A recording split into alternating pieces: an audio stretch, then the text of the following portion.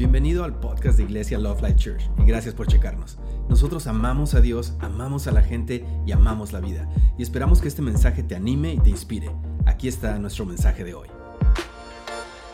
Tenemos un testimonio poderoso, tenemos un testimonio de una gran victoria de sanidad que experimentamos aquí en nuestra iglesia.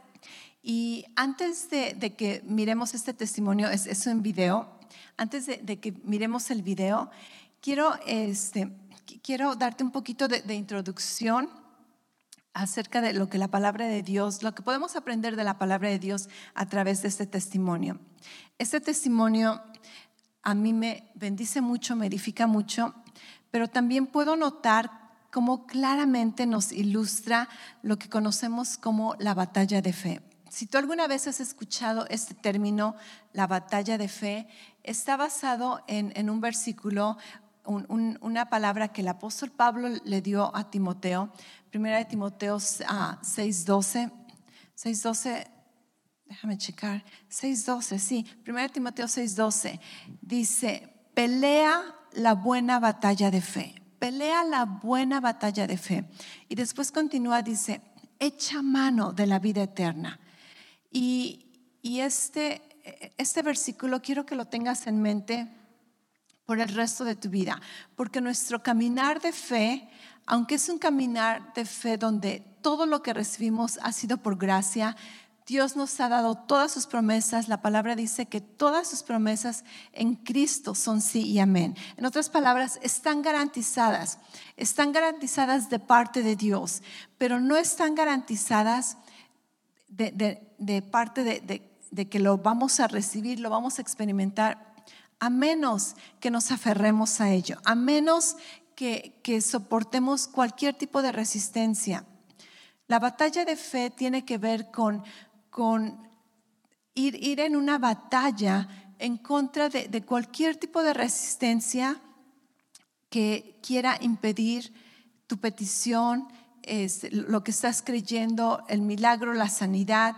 Y Dios nos dice que peleemos la buena batalla de fe. Y me encanta que dice que es buena batalla, porque quiere decir que es una batalla que vamos a ganar, ¿ok? Si no, sería la mala batalla, ¿verdad? Pero es una buena batalla. Está garantizado que ganaremos, pero no quiere decir que es automático. Tenemos que pelearla. Y nos dice cómo pelearla. Dice, aférrate, echa mano de la vida eterna. De todo lo que Dios ha hecho por nosotros, eso es la vida eterna. Y tenemos muchas veces, yo lo he experimentado, sé que muchos de aquí pueden testificar conmigo, cuando has pasado esos momentos de batalla, no todo el tiempo estamos en una batalla. Hay periodos de paz, hay periodos de descanso, hay periodos de tranquilidad, pero hay periodos donde pareciera una tercera guerra mundial en tu vida espiritual, ¿verdad? Te vienen ataques por donde quiera y tienes que estar completamente a la defensiva, muchas veces a la ofensiva, tienes que protegerte, tienes que cuidarte. Y cuando tiene que ver con la batalla de fe, la palabra nos dice que muchas veces, en cuanto estamos resistiendo todo ataque en contra de nosotros, a veces el ataque es espiritual, a veces el ataque es simplemente lo natural. La enfermedad es una realidad natural en nuestras vidas que tenemos que aprender a resistirla. Muchas veces los ataques son la duda, el temor. Y hay un versículo que quiero también compartirte. Esto está en una historia en Marcos 9:24, es el versículo que te quiero compartir, donde la historia es de que este hombre tiene un hijo que está poseído por un demonio y el demonio trata de destruir su vida.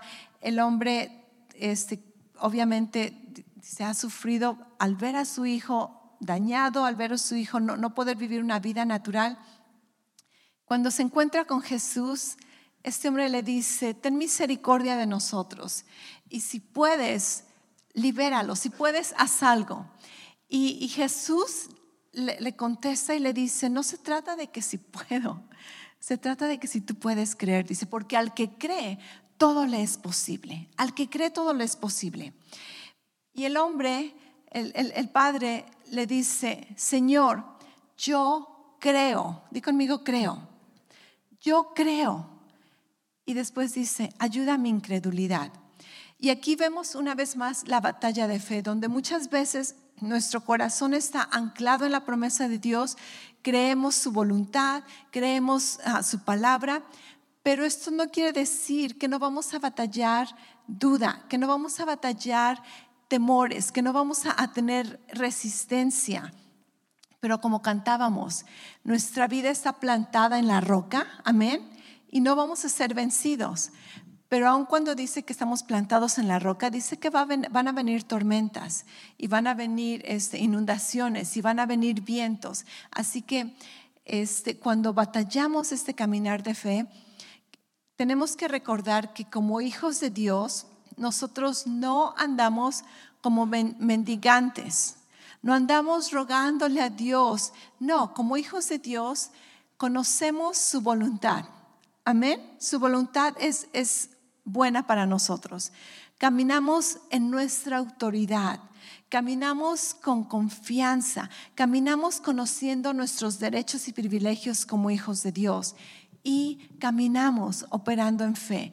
Y operar en fe es no basarte en lo que ves. Muchas veces la Biblia nos dice, las cosas que vemos son temporales, pueden cambiar, pero las que no vemos son eternas. Así que nos aferramos a las cosas que no vemos, caminamos por fe y no por vista. Y la solución, la manifestación de nuestra respuesta muchas veces no viene inmediatamente. Se requiere un proceso, se requiere una batalla. Pero el mensaje del día de hoy, el mensaje que vas a encontrar en ese testimonio es de que pon tu ancla en la palabra de Dios, pon tu ancla en las promesas de Dios y no importa cuánto te sacudas, no importa cuánto pareciera que no va a suceder, no importa cuántas cosas se ponen peor antes de que se pongan mejor, mantén tu ancla en la palabra de Dios, pelea la buena batalla de fe, porque últimamente es una batalla que ganamos. Gloria a Dios. Vamos a ver el video, por favor.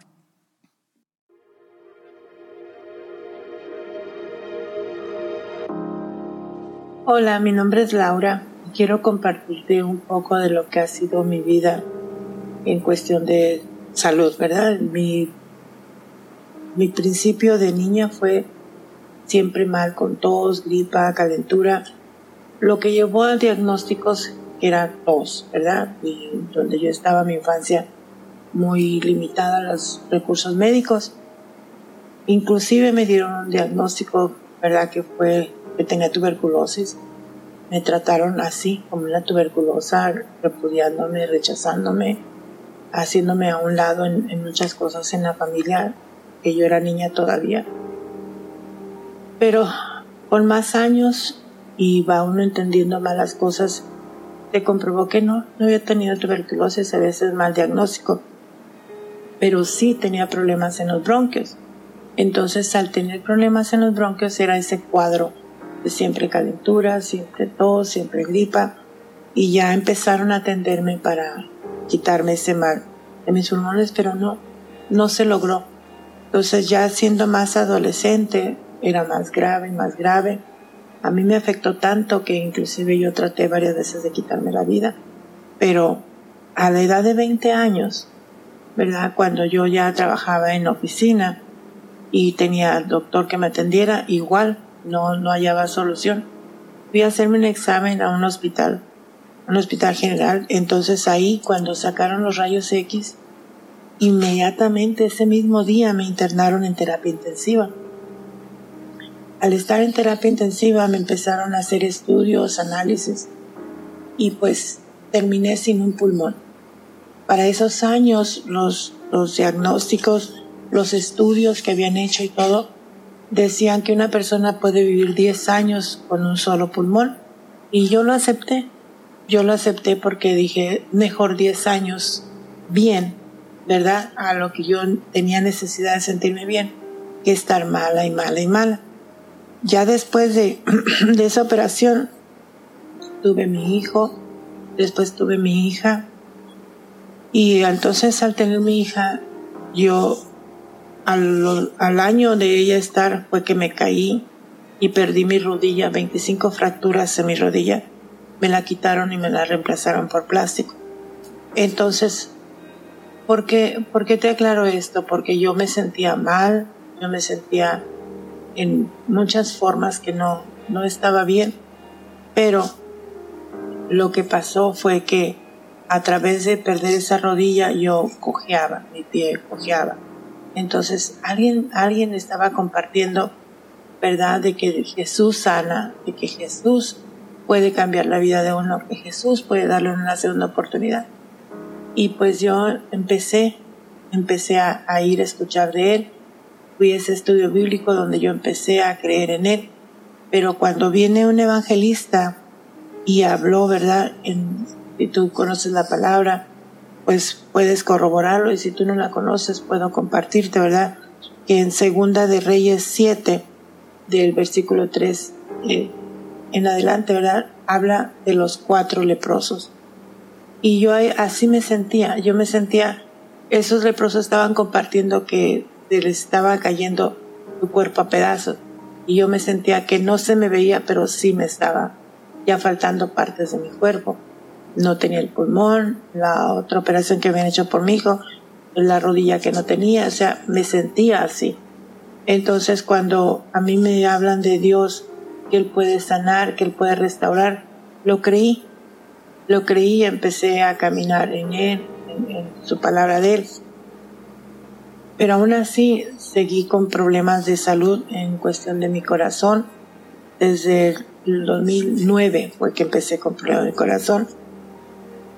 Y siempre me decían que era una falla al corazón, y me internaban, salía, y así fue como un círculo donde siempre estaba yendo al hospital y ya salía.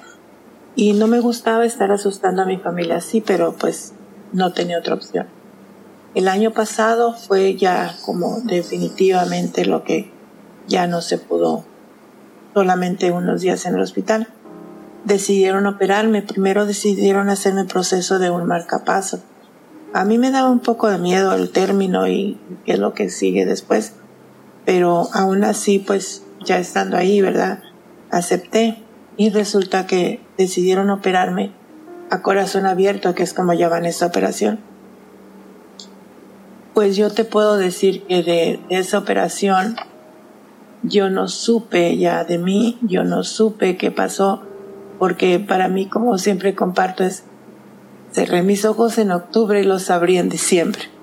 Entonces, lo que sí sé es que ya que abrí mis ojos, ¿verdad?, ya que salí de toda esta operación tan fuerte, el ver mi cuerpo otra vez marcado, el ver todo el dolor que causó, pero yo no te sé decir de esas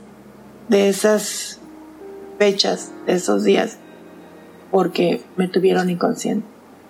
Pero sí sé que abrí mis ojos por una oportunidad que Dios me dio. Y sí sé que abrí mis ojos porque hubo mi pastora, mis hijos, mi familia, hermanos, hermanas en Cristo que estuvieron intercediendo ante Dios por mí. Por eso te puedo decir, Dios es bueno y Dios me ama mucho.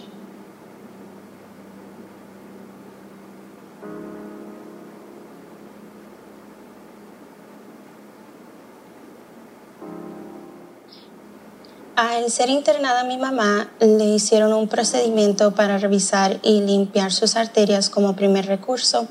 Unos días después, a principios de noviembre, ella fue informada que la única forma de remediar su situación sería con una cirugía de bastante alto riesgo para ella, que sería de corazón abierto. Sería para posiblemente reemplazar una válvula y ver si habría algún otro detalle que se tuviera que hacer. No era claro qué sería necesario porque por su misma condición era con urgencia que se tenía que actuar y verían los detalles estando en la cirugía. Entonces, después de aproximadamente 3 horas, que es muy buen tiempo para una cirugía de ese tipo, el doctor me informó que se había hecho con éxito su cirugía y que habían reparado un hoyo en su corazón y reemplazado la válvula de su corazón. Ella se recuperó muy rápido después de la anestesia. Eso fue un momento increíble verla despertar de la anestesia sin ningún problema, inclusivemente intentando levantarse ella por sí misma y asustando a todas las enfermeras.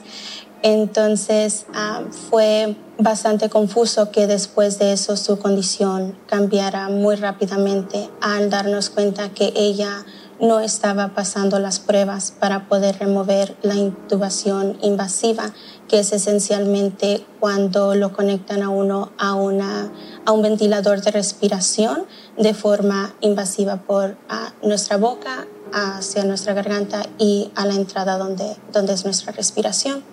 Entonces, porque ella ya había recuperado la conciencia por varias horas, no tuvieron otra opción más que remover la intubación invasiva, aunque ella no estaba demostrando la capacidad suficiente para respirar, pero esperaban que su condición mejorara. Eso no sucedió y esa misma noche se tuvo que tomar la decisión de ponerle una máscara de respiración que no parecía ser algo grave en ese momento, pero después me explicaron que esencialmente esa máscara estaba haciendo lo mismo que un ventilador de respiración, pero sin la parte invasiva. En los próximos días se dieron cuenta que ella no estaba lo suficientemente fuerte para continuar de esa forma y era necesario que sometiera a la intubación invasiva nuevamente. Esto fue algo bastante difícil porque ella estaba consciente de lo que estaba pasando y de lo que le informaban sobre su condición que no mejoraba. Entonces, al ser sometida a esa intubación invasiva nuevamente, el mismo objeto era que ella respirara sin asistencia de la máquina. Eso tenía que ser sin alterar su presión para que no dañara el corazón recién operado.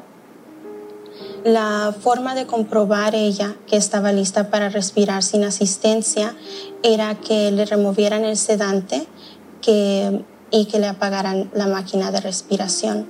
El sedante es necesario cuando uno tiene una intubación invasiva porque es bastante incómodo físicamente y también mentalmente. Entonces, para que alguien se mantenga tranquilo es necesario un sedante cuando tiene una intubación de esa forma. Entonces, ella, por la misma razón que su condición no era estable y era crítica, tenía otros síntomas físicos que hacían muy difícil el despertar ella de ser sedada, porque naturalmente al despertar uno está confundido, tiene dolor, pero también ella estaba tan hinchada aún en su cara, aún directamente en sus ojos, que no era posible abrir sus ojos.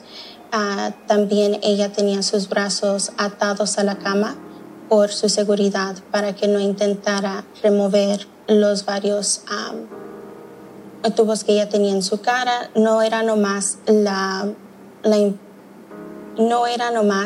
su ventilador de respiración por su boca, también era por una nariz para su alimentación y por el otro lado para sacar ácidos de su cuerpo que estaba generando en exceso.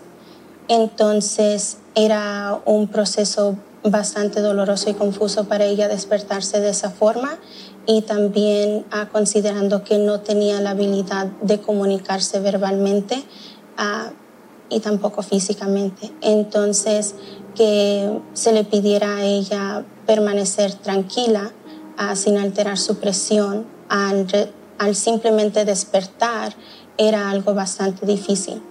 Más allá, parecía imposible pedirle que no se asustara al que ellos le apagaran su máquina de respiración y pedirle que ella respirara con fuerza, con tranquilidad y sin agitarse. ¿verdad? Entonces era algo que parecía que lo que le pedían a ella para vivir era imposible y que cada obstáculo que se podría imaginar y no imaginar se presentaba. Estaba en un círculo vicioso donde su presión subía hasta 280 y requería que la volvieran a sedar rápidamente, protegiéndola de cierta forma de daño a su corazón, pero también se sentía que se retrasaba la posibilidad de que ella pudiera respirar sola. Una semana después de su cirugía, por la mañana su corazón, sin explicación alguna, aún mientras estando en contacto a un marcapasos, que es precisamente para asegurar que no haya interrupción en el latir de un corazón, por 3 minutos y medio intentaban resucitarla y de la misma forma, sin explicación evidente, su corazón volvió a latir. Esa mañana, al mismo tiempo que se detuvo el corazón de mi mamá, yo en mi casa me imaginaba el dolor que yo llegaría a sentir si mi mamá se llegara a morir. Y al sentir ese dolor, porque era más que imaginármelo, ahora reconozco que lo sentí y que en esos momentos era una batalla con el espíritu de muerte. Y en esos momentos precisamente había una canción, una alabanza en la cual yo me estaba refugiando recientemente por su letra, que dice: yo puedo ver la promesa, yo puedo ver el futuro. Tú eres el Dios de las temporadas y yo solo estoy en el invierno. Si todo lo que sé de las cosechas es que valen mi paciencia, entonces si tú no has terminado de trabajar, Dios, yo no me canso de esperar. Y así fue que recordé la importancia de resistir el temor y más que nada la duda y mantenerme en fe. 2 días después de que se detuviera su corazón, ella aparecía lo suficientemente fuerte para poder remover la intubación invasiva y hacer una traqueotomía, que significa que todavía estaría dependiendo del ventilador de respiración, pero conectado a su cuello, que terminaría siendo más fácil de soportar para ella, menos invasivo y requeriría menos tiempo estar sedada. Entonces, esto también era necesario porque una intubación invasiva corre riesgo de una infección. Pareció ser exitoso el procedimiento, pero 3 días después volvió a sufrir por no poder respirar y eso causó otro paro cardíaco, que nuevamente resultó en que la tuvieran que resucitar.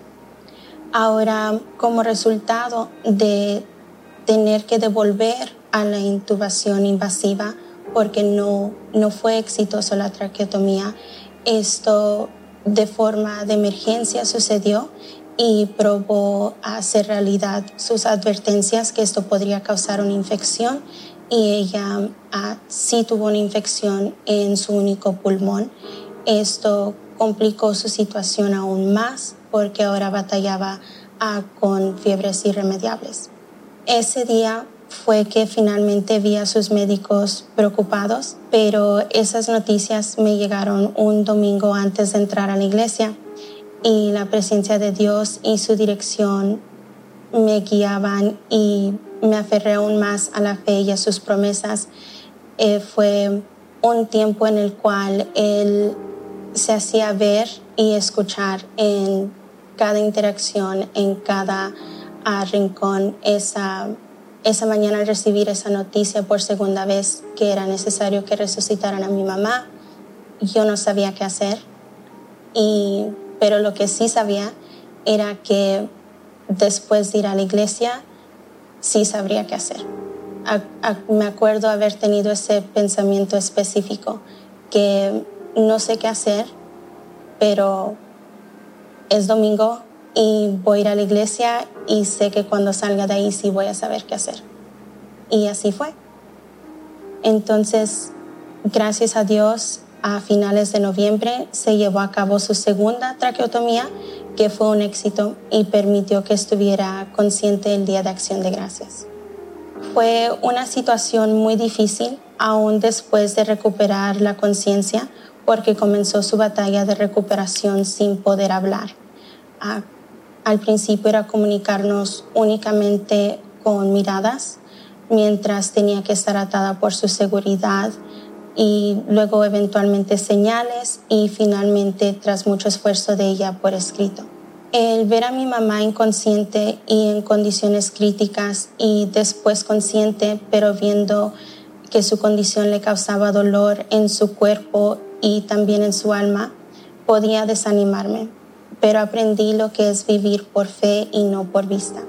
Aprendí finalmente cómo seguir el ejemplo que siempre me han dado mis padres, pero que se me hacía difícil de emular, que es entregarle a Dios mis cargas, y pude experimentar la gracia de Dios sobre mí para enfrentar cualquier situación y decisión en mi vida con respecto a mi mamá.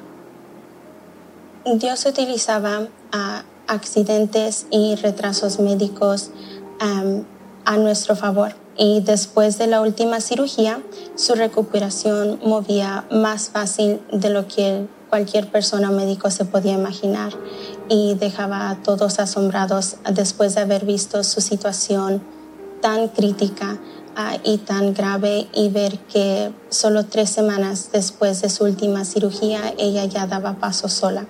Su nuevo reto después de salir de peligro era recuperar sus fuerzas en el hospital de rehabilitación para que pudieran remover el ventilador de respiración y después remover el aparato de traqueostomía para permitir que su cuerpo respirara de forma natural.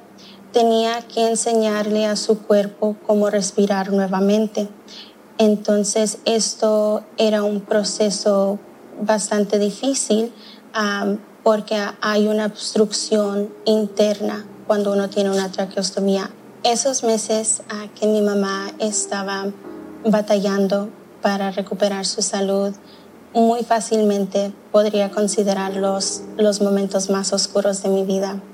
Sin embargo, yo siento en mi ser que fue un tiempo maravilloso, que es un poco extraño decir, pero fue un tiempo en el cual me sentí cerca de Dios de forma que jamás había experimentado.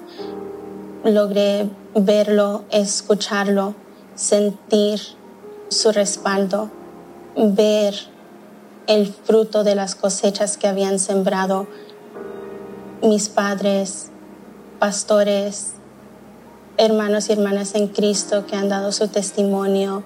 A cada palabra de Dios que yo había escuchado en mi vida se regresaba y comprobó lo que siempre he escuchado, que al sembrar esas semillas darán fruto y que jamás uno está solo. Y logré repetir esos mismos consejos que me han ayudado a mí, a mi mamá, en esos momentos en los cuales ella necesitaba ser recordada de eso. Y no hay mejor recordatorio de la promesa de Dios y la magnitud de su poder y su amor y su respaldo que ver la recuperación de mi mamá, y lo asombrado y sorprendido que está cualquier médico que vio su condición o que sabe específicamente lo que le sucedió. Pero a cualquier persona que conoce de Dios no es sorpresa alguna, sino es comprobante de sus promesas en nuestra vida. Para mí fue una sorpresa tremenda el saber que cuando abrí mis ojos después de la operación no tenía voz.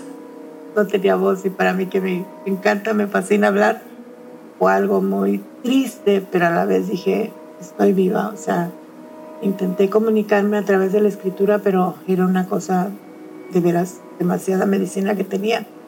Entonces fue algo difícil aún así también a través de la escritura. Pero mi hija, que en este caso es una de mis hijas medianas, ¿verdad? Ella se encargó de buscar y buscar en donde me dieran rehabilitación más fuerte, más enfocada en que me quitaran, que me hicieron la traqueotomía. Entonces tenía yo un tubo por el cual respiraba.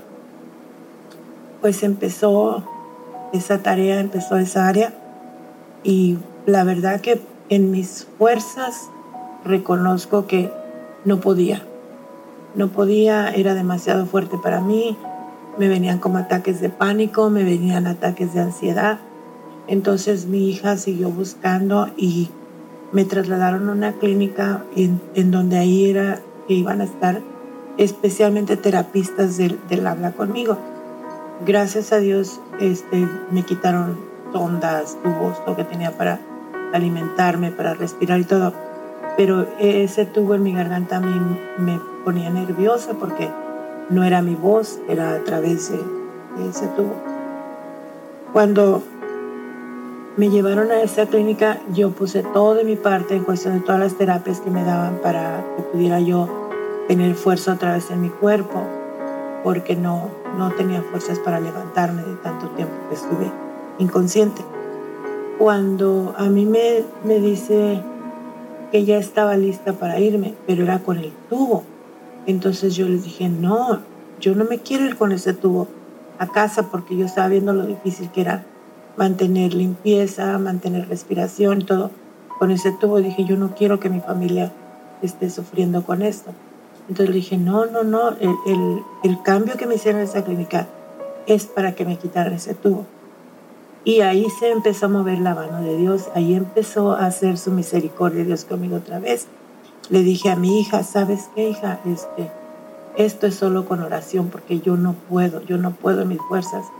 Y la terapista, pues, conociendo también de Dios, me dijo, ¿sabes qué? Vamos a intentarlo, vamos a hacerlo. Si tú tienes paz, yo también tengo paz. Entonces, yo recuerdo así como que fue ayer, ¿verdad? Que mi pastora me mandó un texto, y ese texto está en Isaías 54, ¿verdad? Está en Isaías 54, el versículo 14, para quienes quieran leer la Biblia, quienes no, se lo voy a compartir. Dice, con justicia serás adornada, estarás lejos de opresión, porque no temerás, y de temor porque no se acercará a ti. Y ahí supe yo que ese temor que yo tenía, Dios me lo podía retirar, Dios me lo podía quitar. Entonces, para quitarme ese tubo, me dijeron que tenía que estar 72 horas tapado por donde estaba respirando. Sin embargo, Dios me dio valor, como les digo nuevamente, a través de su palabra, a través de las oraciones de una sierva, a través de las oraciones de mi hija, mi familia. Y entonces yo dije, Señor, no tengo fuerza. Señor, tengo temor, pero en ti confío. Y la pastora me dio en frases me dio una escritura. Pero al final de esas frases que ella me mandó, nunca se me olvidó una que decía que Dios me iba a dar la paz para lo que tuve que enfrentar, o el valor y la fuerza para lo que necesitaba. Y para mí eso fue clave, porque yo ocupaba paz para no respirar agitadamente y que pensaran que era otro ataque. Y necesitaba ese valor para que me cerraran el tubo completamente y yo sintiera que podía respirar. Eran las dos cosas que ocupaba, paz y valor. Y las recibí, por fe las recibí, y se hizo el milagro. Según los planes que estaban anteriormente, la prueba, lo que me iban a hacer, tenía que ser en 72 horas. Dios me concedió hacerlo en 48 horas. Cuando mi hija fue a visitarme nuevamente, nunca se me va a olvidar su carita de ella, que me vio ya sin el tubo, que me vio respirando natural. Y entonces sí, se soltó a abrazarme llorando y diciendo, mami, lo logramos, hija, lo logramos. Y avísale a la pastora que lo logramos. Y hasta el momento para mí ha sido cada día más y más bendiciones saber que Dios me extendió más días para servirle a Él. quiero compartirles una pequeña travesura que hice, porque pues ya estando bien, ya respirando también, ¿verdad? Entonces se me ocurrió hacer algo para que mi familia viera, pues, que soy yo, ¿verdad? Me dan el día de salida y era para el lunes, pero entonces mi niña estaba toda emocionada para ir por mí y todo. Y el doctor dijo, no, todavía te quedas un día más, vas a salir al otro día, martes. Entonces dije, ok. Y dije, ¿qué hago? ¿Qué hago? Porque ya a mi hija ya la habían emocionado que yo iba a salir. Pues le hablé a unas amistades que son mis hermanos en Cristo, con una familia que yo amo mucho y ellos también a todos. Entonces les hablé, dije, ayúdenme a sorprender a mi familia. Dice, lo que quiera, hermanita, lo que quiera, ¿qué hacemos? Entonces dije, pues vengan por mí. Entonces, sí, ¿a qué hora tenemos que ir? Y entonces ya pues coordinamos que iban a llegar por mí y la hora y todo. Entonces mi hija me habla y me dice, mami, ¿a qué horas hay que ir por ti? Pues no sé, mami, digo, no me han dado la hora. Y ya avisé que ayer nos dijeron que sí, luego que no. Mejor espérate, porque además ya mi familia estaba preocupada porque ya no permitían visitas por la condición que hay, ¿verdad? Entonces ya le dije que el hospital pues tenía canceladas visitas, que se esperaran a que llamaran. Bueno, mami, está bien. Entonces tú me hablas, sí, yo te hablo, mami. Y pues sí le cumplí, yo les hablé. Pero lo que no se esperaban es que mis hermanos fueron por mí y me llevaron a casa. Entonces le marco a mi hija de afuera de la casa. Entonces le digo, mami, ¿cómo estás? Bien, mami, ya hay que ir por usted. No, mi amor, ya estoy afuera. ¿Cómo que está afuera? ¿Qué del hospital la sacaron? Oh, ya tiene rato, me estoy esperando. Mami, ¿dónde está? Estoy afuera. ¿Afuera de dónde, mami? Aquí afuera de la casa. Y ya sale mi hija corriendo todavía con el teléfono. Mi esposo estaba afuera ahí haciendo algunas cosas en el patio. Y cuando vio que llegaron los hermanos, porque ellos se bajaron y me dejaron en el carro, le dicen a mi esposo, hola hermano, ¿cómo estás? Hola, pues aquí bien. Y dice, oh, ¿no quiere ver algo que le traigo en el carro? Dice mi esposo, ¿qué es? Ah, pues algo que yo creo que le va a gustar a usted. Va mi esposo al carro y me ve a mí. Así es de que pues ya desde ahí mi familia sabe que no se ha podido librar de mí. Solo quería compartirles que sí me gusta hacer travesuras.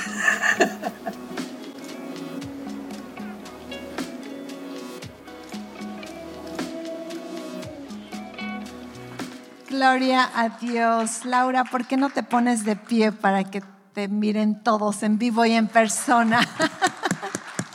Gloria a Dios.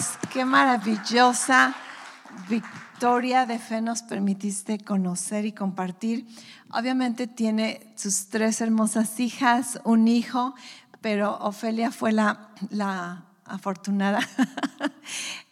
Por la condición del COVID, que solamente permiten a una persona estar en todo el proceso de la hospitalización, Ofelia por su horario y fue la delegada de la familia y a ella le tocó ser la que estuvo allí al cuidado de su mamá y jamás se imaginó todo lo que iba a experimentar, pero tampoco se imaginó cuánto iba a crecer y a conocer y a fundar su fe de manera personal. Y como lo dice, yo puedo testificar con ella de que muchas veces tus experiencias más horribles, más oscuras, son las que jamás cambiarías, porque en esa oscuridad aprendes a conocer la luz de Dios en medio de las tinieblas. Y este testimonio personalmente me conmueve mucho, estoy conectada emocionalmente con todo el proceso, con toda la historia y ha sido de gran bendición para mí. Espero que haya sido de gran bendición para ti, de que la batalla de fe no es fácil, muchas veces tenemos que batallarla. Y algo que quizá no mencionamos mucho en el video, pero lo he compartido con Ofelia, es de que cuando estamos en la batalla de fe, muchas veces tenemos que escoger o me enfoco en la batalla de fe o puedo escoger el tener autocompasión por mí mismo, el tener la compasión de los demás. A veces el el quejarte. Es como que si tú estás en fe, si tú estás creyendo, si tú platicaras con ella aprendió lo delicado que es enfocar tu fe en en la meta que tienes y olvidarte de todas las voces de alrededor, de todos los reportes médicos, de la duda, del temor. Es enfocar tu fe y no dejar que nada te distraiga. Y muchas veces cuando estás en esa batalla de fe, quisieras, pues quiero que alguien tenga compasión de mí, quiero quejarme, quiero que alguien venga y me diga, ay, pobrecita, está bien. O poner en Facebook, ¿verdad? Estoy batallando, por favor tengan compasión de mí. Pero nadie tiene tiempo para eso cuando estás en una batalla de fe. Y a veces nadie va a enterarse de cuánto batallaste hasta que está la victoria. Es bien fácil decir, estuvo bien grave, pero ahorita ya está sana, mírala aquí. Gloria a Dios. Y nadie sabe verdaderamente lo que batallaste, nadie sabe ese momento. Pero está bien, porque lo que queremos es la promesa, no. Como decía Jesús, ¿verdad? Si tú quieres anunciarle a la gente lo que estás batallando, dice, vas a tener la recompensa de ello.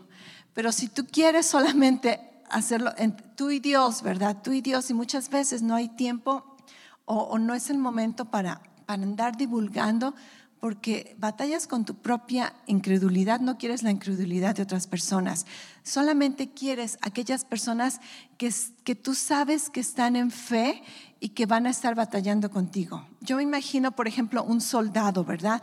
Un soldado que está en medio de la batalla, no le llama por teléfono a su mamá y le dice, ay mamá, estoy en tanto peligro ahorita. La mamá con todas sus emociones le diría, no te metas allí, ¿verdad? Regrésate a la casa.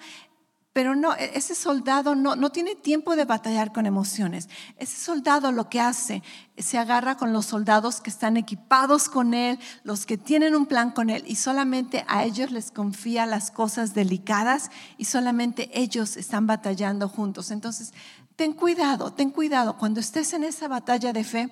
Escoge a tu equipo, ¿ok? Escoge a tu equipo.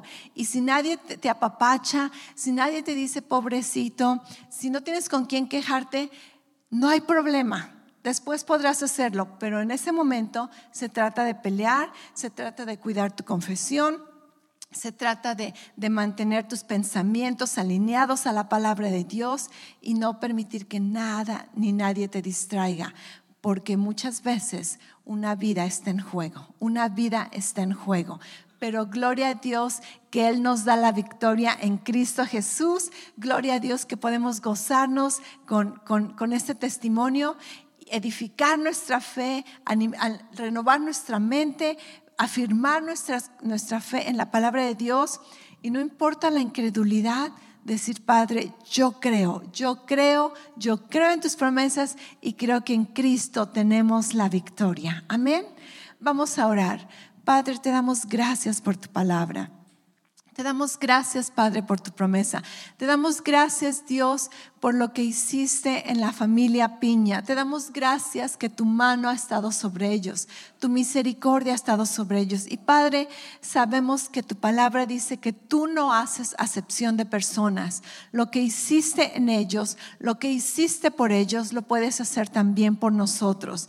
Y oro, Dios, que este video, que esta historia nos ayude a entender, a conocer, nos recuerde tus promesas, nos anime a permanecer firmes en la fe, firmes, anclados en tu promesa, creyendo milagros, porque creemos en un Dios vivo, en un Dios que no deja de hacer milagros. Padre, gracias que tu fe nos sostiene, nos mantiene y que tú nos prometes tener la victoria. Y así como Jesús le decía a este hombre, no se trata de lo que yo puedo, porque sabemos que Dios puede, dice, pero al que cree todo le es posible. Dios, nosotros creemos y nos aferramos a tu promesa y declaramos que estamos plantados sobre la roca y que no importa si viene un viento fuerte, No importa si viene una tormenta de lluvia, no importa si viene una inundación,